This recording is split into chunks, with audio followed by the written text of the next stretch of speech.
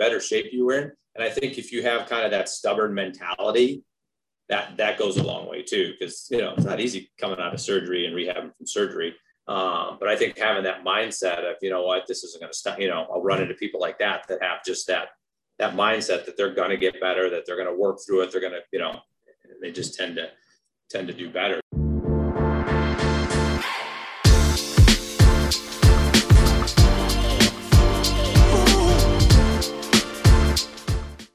Did you know that we each lose a different amount of electrolytes in our sweat, largely based on our genetics? That means that there's no one-size-fits-all perfect sports drink for everybody because we each have unique needs. That's why we at Solpre developed the Sync Hydration System, a series of sports drinks to help match you with the personal level of electrolytes that you need. If you'd like us to help you match with your perfect sports drink, go to solpre.com/hydration-quiz. That's solpre.com/hydration-quiz. Welcome to the Smart Athlete Podcast. I'm your host, Jesse Funk. My guest today has over 25 years experience in sports medicine physical therapy. He has his PhD in holistic nutrition. He is currently a guest lecturer for Ohio State's physical therapy program and the coordinator of their tactical rehab program, Ohio State's sports medicine program, that is. Welcome to the show, Dr. Chris Kolba. Thank you. I appreciate it. It's a pleasure to be here, and I appreciate the invitation to come on the show and talk. Yeah, absolutely. So for you, the listener, if you've been around with me for a long time, this is season 4 now. I think, Chris, you're like episode 158, 159, something like that. In the beginning of the show, I spoke with a lot more, I guess I'll say like academicians and researchers. And you are, to me, kind of right in that intersection between where I've been lately and where I started, in that you still kind of live in that college world, but obviously like much more applied, you know, practice instead of like just doing the research side. So you fit just perfectly right, snugly in the people that I like to talk to. So, you know, thanks for joining me. And thanks for, you know, I didn't say this before we got going. So for you, the listener, sorry for making you sit through this, but Chris was gracious enough to reschedule. My wife and I just had a new baby a couple weeks ago. Yeah, congrats, man. Yeah, so you were scheduled for the day after she was born, and I was like, I think I need to take a couple of weeks off before I get back to this. So thanks for the coordination and getting rescheduled and everything. Yeah, no problem. So, as I mentioned before we got recording, although I know you've got a real deep history in your profession, I don't really have lots of nice little tidbits from like social profiles and stuff, because that's not really what you do. So maybe I want to just start at the beginning and ask, how did you get where you are? I guess if you want to take us back to like maybe undergrad, even if you want to go that far, and you know, the journey, I guess, to get where you are. Yeah. I mean, it started, you know, high school, you know, they start talking about what do you want to do for the rest of your life? And I had no idea. You know? Right. I was kind of clueless, you know, honestly. So went to community college for 2 years, just taking the gen ed, just trying to figure it out, thinking at that time, way back when, business computers were starting to get big. So I'm thinking, oh, that's where I'm going to go. Boring as hell. Like it wasn't really clicking for me. Yeah. Just ran into, was working with a girl that started talking about physical therapy and sounded kind of interesting. Always been involved in sports and liked exercise. So I did a little research and said, hey, that sounds like what I want to do. Transferred over to Ohio University, and you know, the rest is history. And I was fortunate, you know, after graduating, to get into a pretty good size sports medicine clinic with some people that were really kind of, you know, thinking forward and doing a lot of things, you know, from that perspective, really, you know, educated me a lot on, you know, functional training and strength training, and diving into the NSCA, getting my strength and conditioning certification, and just really starting to pull those principles into, you know, the physical therapy realm. Really kind of set me off. And I've always been, you know, a good, I guess, learner, but, you know, then just getting outside the box of physical therapy and just continually always trying to figure out how can I do things better, you know, continue education, reading, you know, now with the internet, you know, it's great. So just through all that, and just kind of a little bit of being in the right place at the right time, and just being fortunate to get around people that were a lot smarter than me and open to kind of helping and teaching me and challenging me. And, and then having a little motivation myself, like finally in college, once I figured out what I wanted to do, then that motivation, desire, my drive kicked in and, really just kind of hammered away. And, like I said, a couple of times being in the right place at the right times in terms of, sports medicine clinics within sports performance centers, which is kind of where I was and where I'm at now in my clinic. It's been great. And that's kind of how I've gotten to where I am now, I guess. So one thing I want to think about is, you just mentioned, and I think you're involved in teaching continuing education courses, is thinking about like how the field's changed over the course of your career. Because I think in some ways, I think it's easy to go, rehab is rehab, right? You need to strengthen the muscle and make it stronger. It's weak, or if you have a stress fracture, okay, rest, and then we do, this to try to strengthen the bone over time, whatever it is.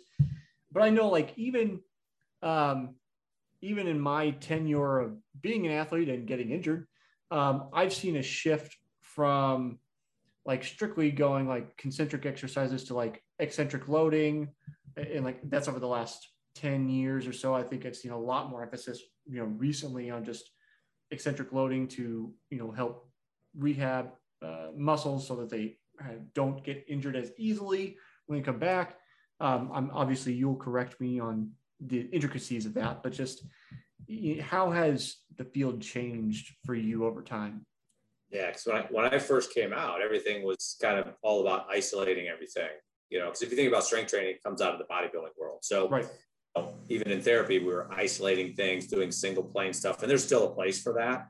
Isokinetics was really big. We strapped people in these machines and we kicked and pulled, and again, the foot's off the ground, and we got some data in terms of strength, and that's how we made some of our decisions. And then we started to see the pendulum shift a little bit into that whole functional training, closed kinetic chain movement, where now we're kind of started to appreciate the fact that, when the foot's on the ground, the body's moving over it in all three planes of motion, working against gravity, ground reaction forces, and momentum. Like things are a lot different. The muscle actions are different. The speeds are different. The loads, the forces are different. So we started, shifting our approach to physical therapy from that perspective, and then just looking at more of that functional, I say quote unquote functional aspect. And things have just kind of continued to grow from that perspective to where we are now. And now it's, some things kind of get recycled, but now we're still considering performance and function, but what are the best ways to do that? Eccentric lengthening, when you're looking at tendinopathies, which are just degeneration of the tendons and muscles. Our diagnostic capabilities from the imaging and physician sides have advanced. Our surgeries have advanced. So our understanding of some of these pathologies have improved, which then have improved our ability to, do our rehab. So from my perspective, I've always kind of been that rogue guy trying to do things a little differently than everybody else, in terms of, applying strength and conditioning principles, really, taking the functional training to the nth degree. I'm fortunate to be around, guys like Gary Gray that really taught me how to think like that and apply, rehab like that. And so I think that's kind of where we've changed, but there's definitely been a huge growth. I've been fortunate to kind of live through those phases, kind of where, let's say early on in my career, like they started putting the scope into the shoulder. So now we have a greater understanding of this whole continuum of micro instability to full instability, the surgeries, the rehabs. We're kind of at that point now with the hip. So I got to go through that. I got to go through the accelerated ACL rehabilitation phase, the closed kinetic chain phase, the functional phase, so now we're just, I think, just continuing to fine tune those things. So from the time I started to now, it's been huge differences. And I again, same, I try to teach those principles in my continuing education classes that I do. So I try to make things pretty practical, but try to bring that side of it to it. Because in school, they do a great job of teaching us how to manage the acute, subacute phases of kind of healing and rehab. Mm-hmm. But again, due to time and all the other things we have to cover, we don't always get into that advanced phase. So what happens when you get the athlete? What happens when you get that person that's relatively pain free, they're starting to move around a little bit. Applying those advanced concepts of strength and conditioning and function aren't always there. And if you haven't been around people or taken some education classes that have kind of exposed you to that way of thinking, you know, you don't always kind of pick it up to the nth degree. So that's where I try to kind of really, with the students in the clinic, students I work, you know, or come in contact with continuing education, try to really get them to see that part of it. So, you know, even though like for schooling, we have to do certain things over here, realize this whole other side of the world is here. So when you get out, you can go and start to seek that information. So there's like, I'm 30 years in now, I'm still learning. I'm still trying to find new and better ways of doing what I, you know, want to do, getting people better. So, I mean, there's a whole world out there. So that, you know, the learning is just nonstop if you, you know, go out and seek that. So that's kind of what I try to do with a lot of the students, and in the course of teach, at least introduce that concept of kind of thinking or moving towards that progressions of exercise and attaining the goals that people want to get to. One of the things you made me think about, talking about how loads change and how the demands on a particular, let's say, was injured, now rehabbed muscle is, as you know, people return to sport, whatever sport that is the potential for re-injury. This is something that I spoke with podiatrist Mark Gallagher back on episode 125. So if you saw my eyes wandering around the screen, I was trying to look up Mark's episode number because I didn't have it just off the top of my head. And one of the things I talked about him, I asked him, and I like to ask people like him and you about, is like, how do you get people to continue, let's say, the rehab or prehab, or like the routines that they need to prevent injury? Because I know when I spoke with him, he said that's the most difficult thing, is getting people, once they go, I feel good, I've returned to my sport, getting them to continue to do that like maintenance work that really makes the world a difference in not seeing them come back into the clinic. Yeah, no, I would agree that home exercise program that we kind of, that terminology that we use probably is the hardest thing to do. So I think for me, again, what I try to do is kind of focus on what do you want to get back to doing? Like, I want to get back to running or playing with the kids. Like, okay, in order to do that, let's take running, for example. Every time your foot hits the ground, that's 6 to 8 times your body weight. You're doing that over whatever distance. So if you're not keeping your strength up, you know, eventually that's going to break down. And as you start to age, your strength is going to start to diminish unless you're training it. So I try to emphasize the fact that strength is trainable throughout a lifespan. Balance, proprioception, we also lose as we get older. Mm-hmm. Understand falling, but they don't always understand, hey, I can train my balance. So trying to give them some controls, trying to give some appreciation to, you know, tying it into keeping them doing what it is they want to do. And then I also kind of throw in, hey, if you want to be truly functional and independent as you get older, strength and balance are going to be your key. I mean, look at your parents or look at your grandparents. You know, maybe your grandparents, exercise wasn't that big of a deal back in the day. You know, and you see them progressively struggle with day-to-day activities. I think Peter Attia, I heard him talk on a podcast one time, and he's like, you know, what does it look like to be a kick-ass 100-year-old? You know, I got to be able to climb stairs, get up and down from the floor, lift the grandkids, you know, carry groceries. So, mm-hmm. You know, people want to be independent. People want to be, you know, enjoy those older golden years, I guess we can call them. We don't want to be brown and crusty, right? So I try to tie that into the fact that you need to maintain strength and that balance. So those are the things I try to like educate people on and try to get them to kind of wrap their head around why they should continue to strength train and do some balance training from that perspective. Because not only is it going to help them with their sport activity, but it's really also going to help them in life, like for maintaining that independence.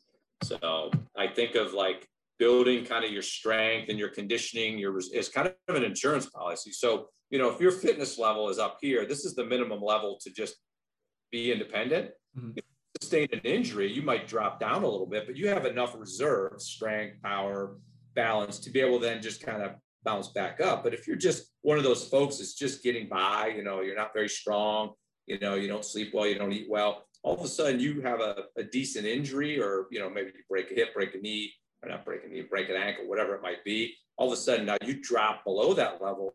Now you're in an assisted living home.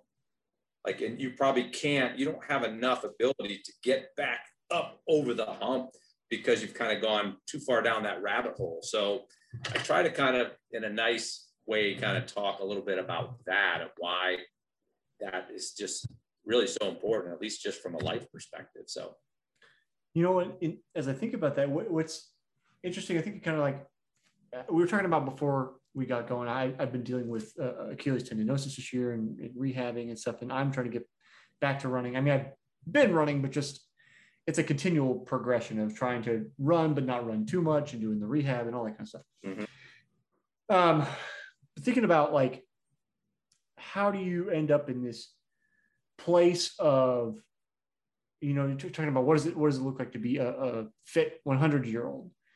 I think about the mentality of my own father, who will be 80 at his next birthday, and other older people I've spoken with, and they often say the phrase of I don't feel old, I just my body's getting old, mentally, and that makes me think about the idea that how internally, psychologically, that I think we perceive ourselves probably more static than we are.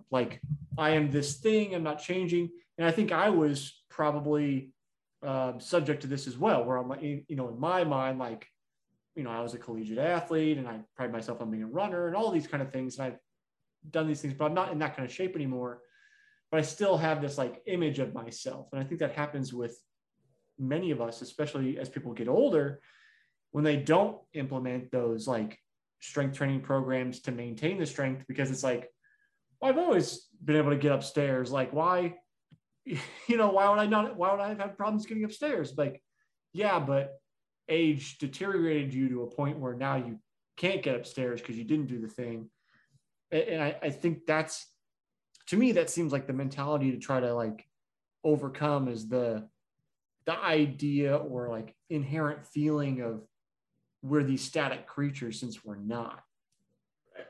Yeah. I mean, I think, it happens, you go through college, you probably, you're training a lot, you're exercising, maybe a little bit after college, then all of a sudden you get married, you have kids, job takes off, 10 years goes by like that. And you're darn, I haven't done anything in 10 years. I have this big belly. I just feel like crap, I'm not sleeping well. And then, so it's easy to, and the body's resilient. I tell people, look, you're going to, you may be able to get away with this for a long time, but eventually you're going to lose the war.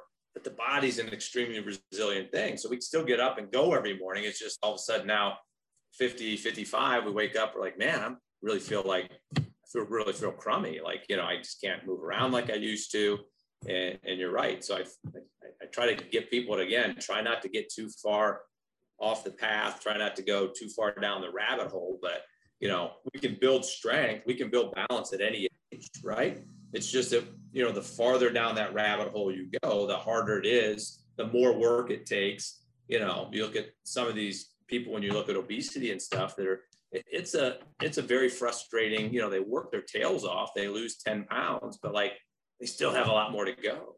So, it can be very frustrating, because again, it's, our body doesn't like to lose weight and it doesn't like to gain weight. So it's not, it's not as easy as, just start an exercise program and you're going to feel great. It takes some time and dedication and, consistency. And it can be very frustrating for people. I take it for granted just because I've been in it for so long. And with the physical therapy background, I understand some of those things, and I've kind of kept with it. But, your average person trying to figure out what to do and how to do it, can be very frustrating, which you see every January, right? The gym's packed, everyone's all over the place.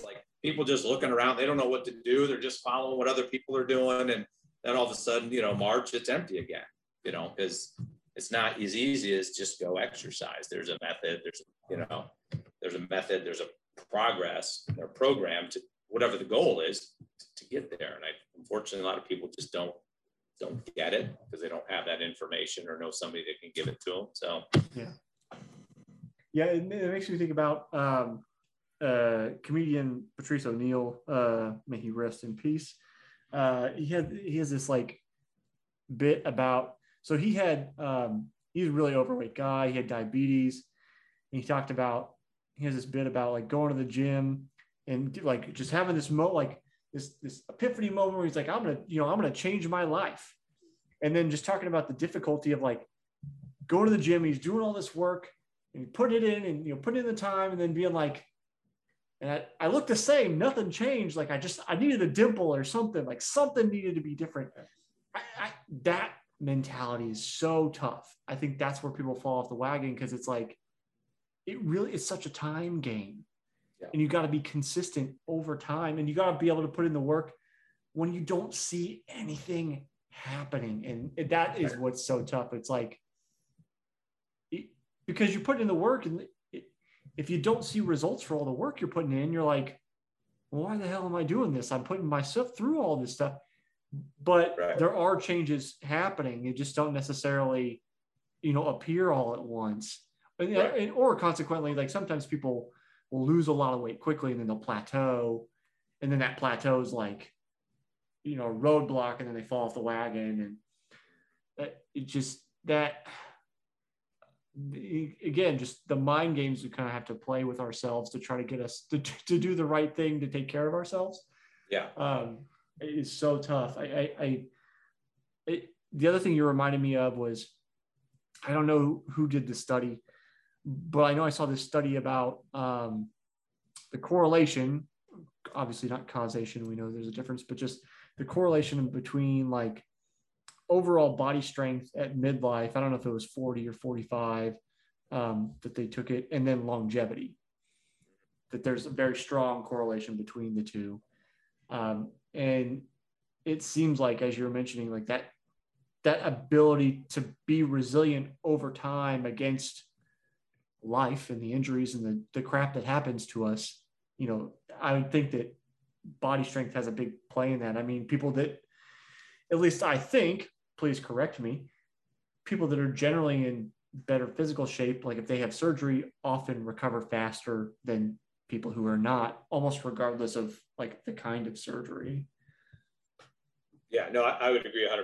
Because, we'll see, obviously, athletes that come in, they have surgery. I mean, they come back pretty quick. Some of it's obviously they may be a little bit younger, but at any rate, I think two things. Yeah, the better shape you were in. And I think if you have kind of that stubborn mentality, that goes a long way too, because, it's not easy coming out of surgery and rehabbing from surgery. But I think having that mindset of, what, this isn't going to stop, I'll run into people like that have just that mindset that they're going to get better, that they're going to work through it. They're going to, they just tend to do better. So I think that's definitely two big things of it. Because when you think about I've seen some other studies where, they've talked about the two, indicators of mortality are foot speed and strength. So for example, the example, like walking along, catch your foot. Can you get your foot out fast enough in front of you to catch yourself? And then can you generate enough force at the right time, rate of force development, to stop yourself from falling down, breaking your hip, developing pneumonia? And good majority of the cases, we know what happens at the end of that story. So yeah, talking about like speed and strength. So there's definitely correlation between that and mortality as well, because a lot of older folks that do fall, break their hip, develop pneumonia. Fortunately, like I said, a high percentage of them end up passing on after that. Yeah. So yeah, I think maintaining, that strength is one of the biggest things I really preach about, I guess, from that perspective at this point in time. So if somebody has, I wouldn't say fallen off the wagon. If maybe somebody have never even been on the wagon. Yeah. How do you get them there? I mean, say that they're listening to this and either they've stopped their, routine, or they want to get started, but they're like, how do I get started? Obviously, there's only one of you. We can't just send you out to each and every person that might need your help. Yeah. How do we get people started and, keep them with the program? Yeah. I mean, there's a lot of great trainers out there. It's a matter of just sometimes finding through word of mouth or whatnot, somebody just had some success. So obviously that's important to kind of guide you, to kind of give you that because again, most people will respond to anything. It's kind of once you get past that initial phase, things plateau. That's where kind of having someone to kind of change your program, manipulate sets, rep, whatever it might be, to kind of keep you moving through those plateaus. And then the other thing I try to stress to people is like, just keep it simple. Like, just drink more water. And if you're not drinking any water now, just drink a cup or two to start with. Eat a few more vegetables. Instead of having 2 Snickers in the afternoon, have 1. Like, just make small changes. Try to sleep a little bit more. Because I think people get overwhelmed with all these diets and all these, everyone's telling them, oh, you should be doing this, you should eat this.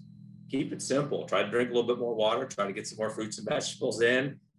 Try to cut down on some of the junk food. It's not going to happen overnight. And try to sleep better. I mean, if anything, sleep is, we continue to understand how important sleep is, especially for when it comes to weight loss. Try to sleep a little bit more. And then once you've mastered those things, then we can start whittling away a little bit. I think, just trying not to get people overwhelmed, I think is the key component. But with the exercise, it does take somebody to kind of guide you. So if you have a friend or a relative that's relatively knowledgeable, they can help you, or, find a good personal trainer, at least to kind of get you started, and kind of teach you, how to do the exercises, how to do it properly, what do your sets and reps look like, and then the nutrition side of thing without getting too crazy. Because I think you mentioned earlier, people go on these crazy diets, they lose a bunch of weight, everything stalls out, and then they end up kind of gaining all that weight and more back. We see that yo-yo effect from people that are constantly dieting. That's not good for your overall mortality either. So, and again, not to mention this problem, I'm sure it's super frustrating. So that's kind of my general kind of recommendations, in terms of just trying to get somebody started. Keep it simple, be consistent before you're heroic. I love that quote. And again, just, be in it for the long haul. So I think that's, I'm writing that quote down just because I like it. I think that simplicity, I think, is sometimes difficult and deceptive, because I think you see, like, say you go to the gym. You've never been to the gym before. You go to the gym, and there will invariably be men and women there that are in just incredible shape, because they go to the gym all the time and they've probably been doing it for years. Or if you just go like even media portrayal, which sometimes is, or often is, unrealistic, if you want to go like Hollywood standards, because they do things to manipulate their bodies, which are not healthy or realistic for most people, or even them. But I think because of that perception of like, here I am and there they are, and there's this like such a vast gulf, or what it feels like such a vast gulf between the two, you get this like all or nothing mentality, where it's like, you get there and you're pumped, you're motivated, you've read your motivational quotes, you've heard the speeches, you're ready to go, you got your jock jams going on in your ears, you're all ready to work out, got your kale smoothie, everything's going. But then like you forget that you don't necessarily have the systems and habits in place to maintain that. I don't know how many times, I like comedians. So there's this comedian, Bert Kreischer, who has the hardest time losing weight. And he'll talk about how he's basically a maniac, where he'll be like, all right, I'm going to lose weight. And he'll just like only eat a salad for breakfast. And then, he's kind of starving by lunch, but he's holding on. And then by dinner, like the wheels fall off, and he's like, I had 5 cheeseburgers and I got a pizza. And like, yeah, that's that thing where you go like, I'm all in, but you don't have the habits and systems to maintain it. Because when you go, I'm only going to eat salads, well, now you're not taking in enough calories, and like you're starving yourself, and you're going to make like your brain's going to like basically fry and start screaming at you going, we need something, like anything. And what's your option?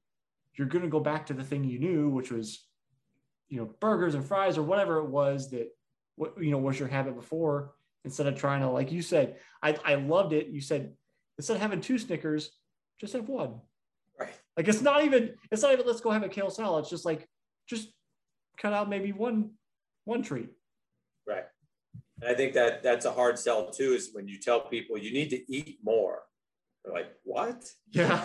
More. I'm like, if you're not, if you're not giving your body, it's going to slow the metabolism down. So they say, I think if you decrease your caloric intake by 20%, your metabolism slows down. So then not only do you not lose weight, you may even gain weight. So it's another hard thing for people to wrap their head around when I tell them, hey, you're probably not eating enough. When they tell me, oh, I ate a salad for lunch. I had a banana for breakfast or yogurt, and then I do a little something for dinner. And I'm like, it's not enough, especially if you're like training on top of it. Mm-hmm.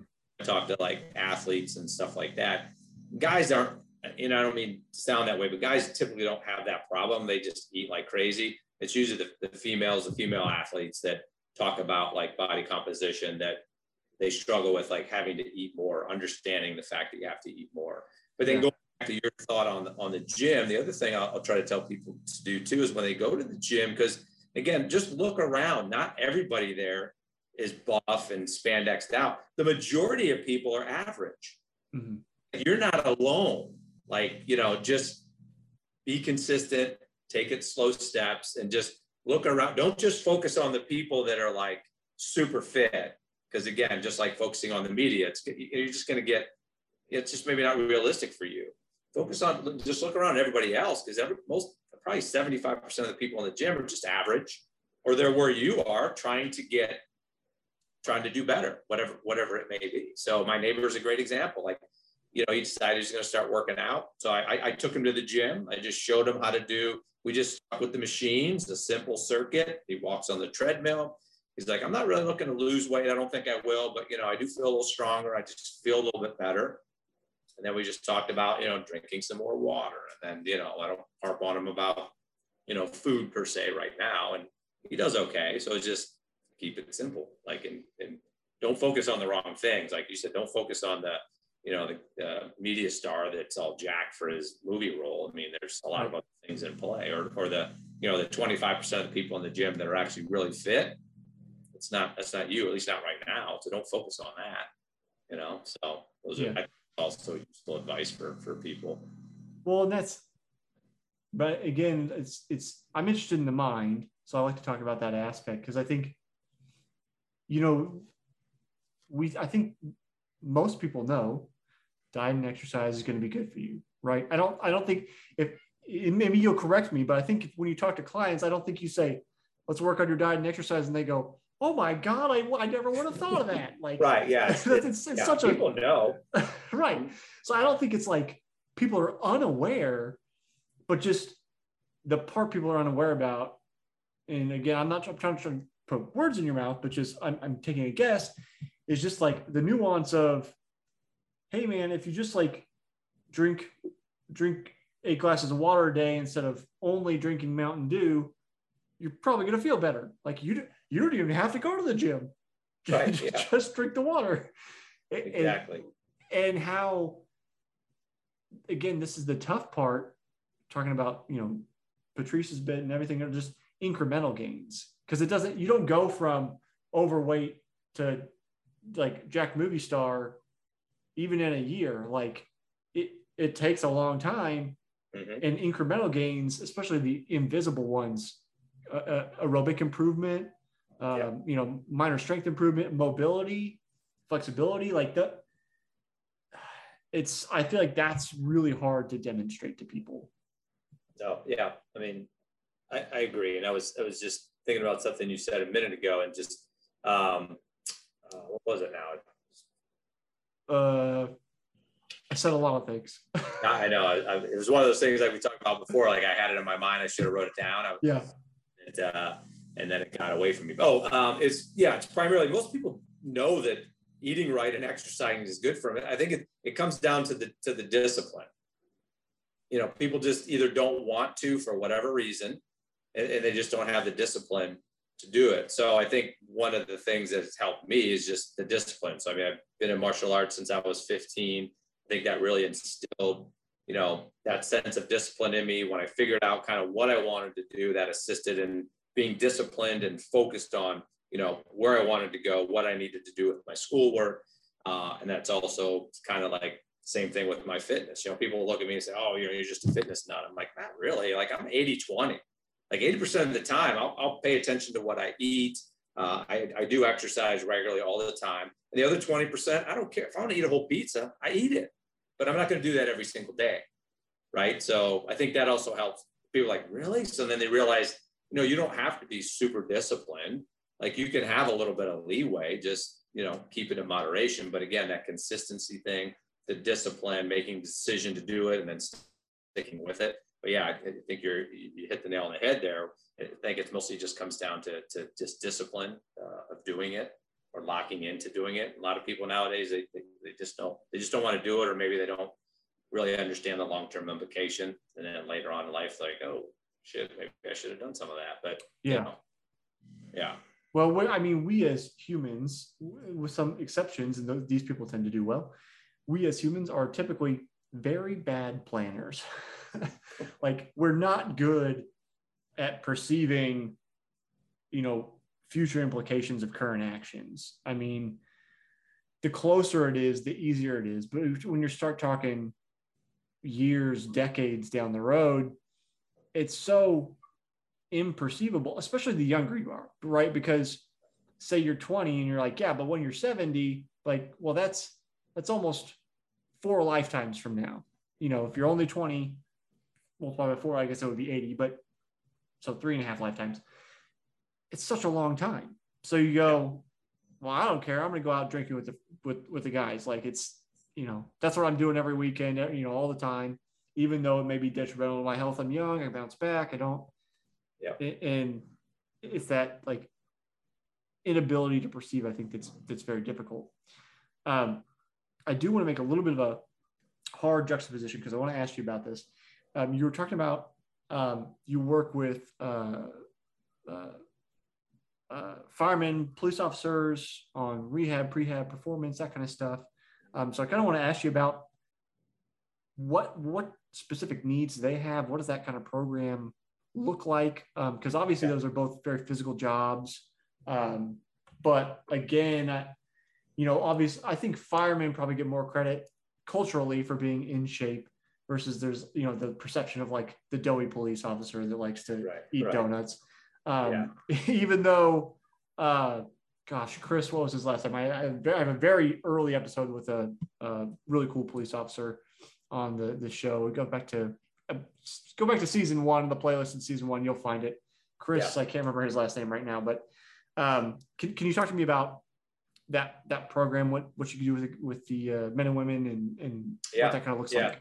Started like pretty early on in my career, like when I just happened to have a few police officers I was working with, and I was already pulling the strength and conditioning in. I had the martial arts background. I was thinking like, hey, these guys need to be able to like fight to go back to work. So I'm like, probably should incorporate some of the combat type of stuff. So started again, just doing the functional stuff, the progressive, overloading of the strength training, and then adding that combat piece.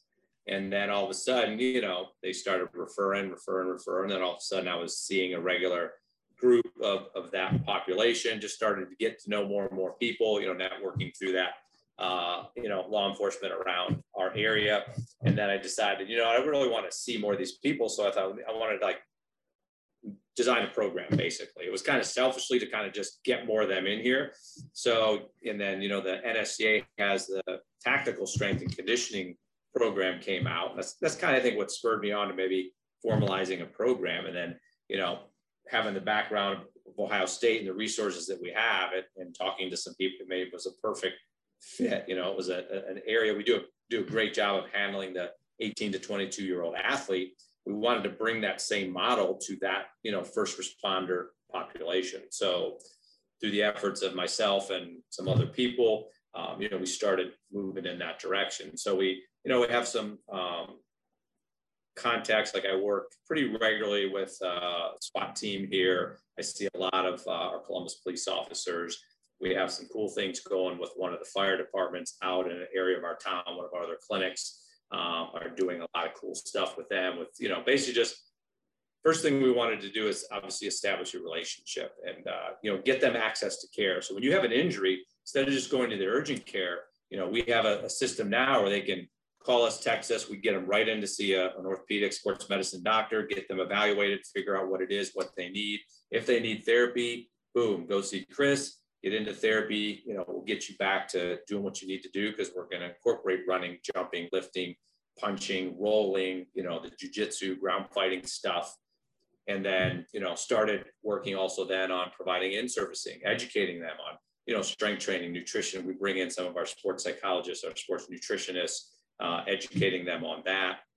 And then now we're starting to kind of move into kind of the performance piece where, we'll look at, testing strength, power, eye tracking, eye-hand coordination, developing profiles for them is kind of where we're at now, to then determine strength and weaknesses, and then giving them tools to work on that, so that now they're not only better for their fitness, they also are better at their jobs, which require a lot of those tenets. So we're kind of, again, slowly working out, other agencies are contacting us in our area, and that's kind of where we're at. And I kind of see mostly like law enforcement, just because most of the guys I know and gals will just refer people in to me.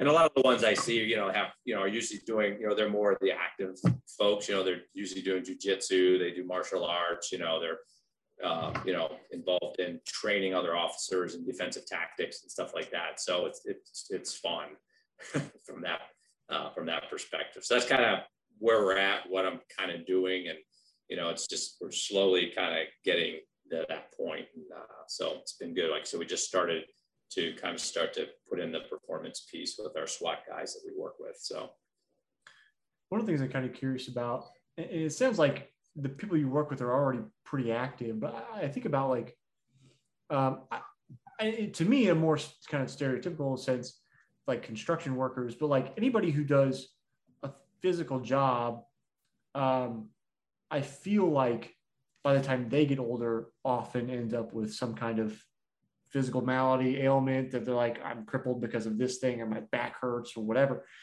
So I would feel like, police, fire, EMTs, whoever it is doing these kind of physical first responder kind of jobs, that they would need some kind of, as we already kind of touched on for like the general population, but maybe even more intensive in their case, some kind of like everyday maintenance program to hopefully make it so that when they reach retirement, they're not like, I spent 30 years on the force and now I can't tie my own shoes. Like, right. So do you spend any time at all doing that, or is that a consideration at all? Yeah. I mean, a lot of what we try to do with, I think, that educational piece. And like I said, I'll go down every month and meet with them. We do injury checks. So yeah, part of that education part is injury prevention. Because, I mean, whether people realize it or not, depending on where you're at, like these guys and gals, especially the law enforcement, they get beat up, they get knocked around a lot. So, I mean, once, we see a lot of post-surgical stuff, firemen too, they get injured, there's a lot of dangerous stuff happening. We just kind of assume you got the, big, strong, sexy guy that runs into the building, he puts the fire out, the gal runs out, everything's happy, or the police, but I mean, there's a lot of different aspects to their job that put them at risk for a lot of different things. So, yeah, our main emphasis is injury prevention. So we do a lot of screening with them, trying to identify, where their weaknesses might be, and then educating them on how to address those things. So trying to minimize injury, but they're going to get banged around a lot. And then, if you look at like my law enforcement guys, a lot of them, are involved in jiu-jitsu and various martial arts. So on top of their job, they're doing that, which also, again, as an athlete, just if you're a pretty regular athlete, you're going to get hurt. Like I have a martial arts background, so I understand. Yeah. So, I mean, so you add that on top of some of the stuff they're doing, and yeah, there's a big potential for injury, which I think is why, we really want to get in and work with this group, because, I think we can do a lot of good for them. We have, I mean, and we're just continuing to kind of build our kind of presence and our footprint and our ability to kind of take it to the next level of what we want to do with them and help them with. So it's been great. I mean, the guys I work with are super great. They're super open to anything we want to do. They're very receptive. They're very appreciative. initiative. And so it's been fun. It's been rewarding. It's been good in that aspect. So, yeah. Chris, so as we're starting to wind down on time, for any longtime listeners, they know I do this every season. I have a different question I ask every single guest for that season. So this season's question came to me from a friend, and she suggested this because not enough people do this. So I put a lot of people on the spot with this question, but I think it's a good exercise for all of us to try to figure out. So this season's question, which I'd like to ask you now, is how do you celebrate your wins? How do I celebrate my wins? Yep. And the wins is however you define that. That's not necessarily like, oh, you won, like you were sparring and you won a match. It's not that. It's however you define wins. Like how do you take time to celebrate that? Like if it's more of a personal thing, I got through a tough workout that I really didn't want to do. For me, it's just kind of an internal thing. I just feel, I just give myself a little pat on the back. I feel good about it the rest of the day. If maybe it's something a little bit more professional, personal, maybe, as me and my family go out to dinner, celebrate something that way. Sometimes it's, if I'm working hard trying to do something, I just take a little time off. I just kind of chill out from the day to day, just grind, trying to just continue to do whatever I'm trying to do. If I've accomplished something or, gotten something done, I'll just chill out, take a little time to relax, reflect on it, enjoy the, the feeling of that accomplishment. So, I mean, like I said, I'm a pretty simple, kind of laid back guy. I don't get too sanctimonious about things, but yeah, those are probably the things that I would how I would probably celebrate those wins beyond, just jumping up and down with my arms in the air and, in the back room where nobody can see me. But Chris, I know that not big social media guy, which is totally fine. But I typically ask people if they want to reach out, if there's any good way to reach you. For you in particular, I don't know if that just means if you're in the Ohio State area, coming to the clinic or reaching out, but is there a good way to get in touch, or is it just, maybe if you're law enforcement in that area, then reach out? Yeah, just in my email, chris.kolba@osumc.edu. I mean, I love social media. I've tried to do social media. I end up just not having the time. You know what I'm saying? Like back in the day when it was called microblogging before it became Twitter. So I'm thinking, I'm going to have this big blog. So I started it, and then it's a lot of work. Like, yes. So for being consistent and putting your podcast together, because it takes time, it takes effort.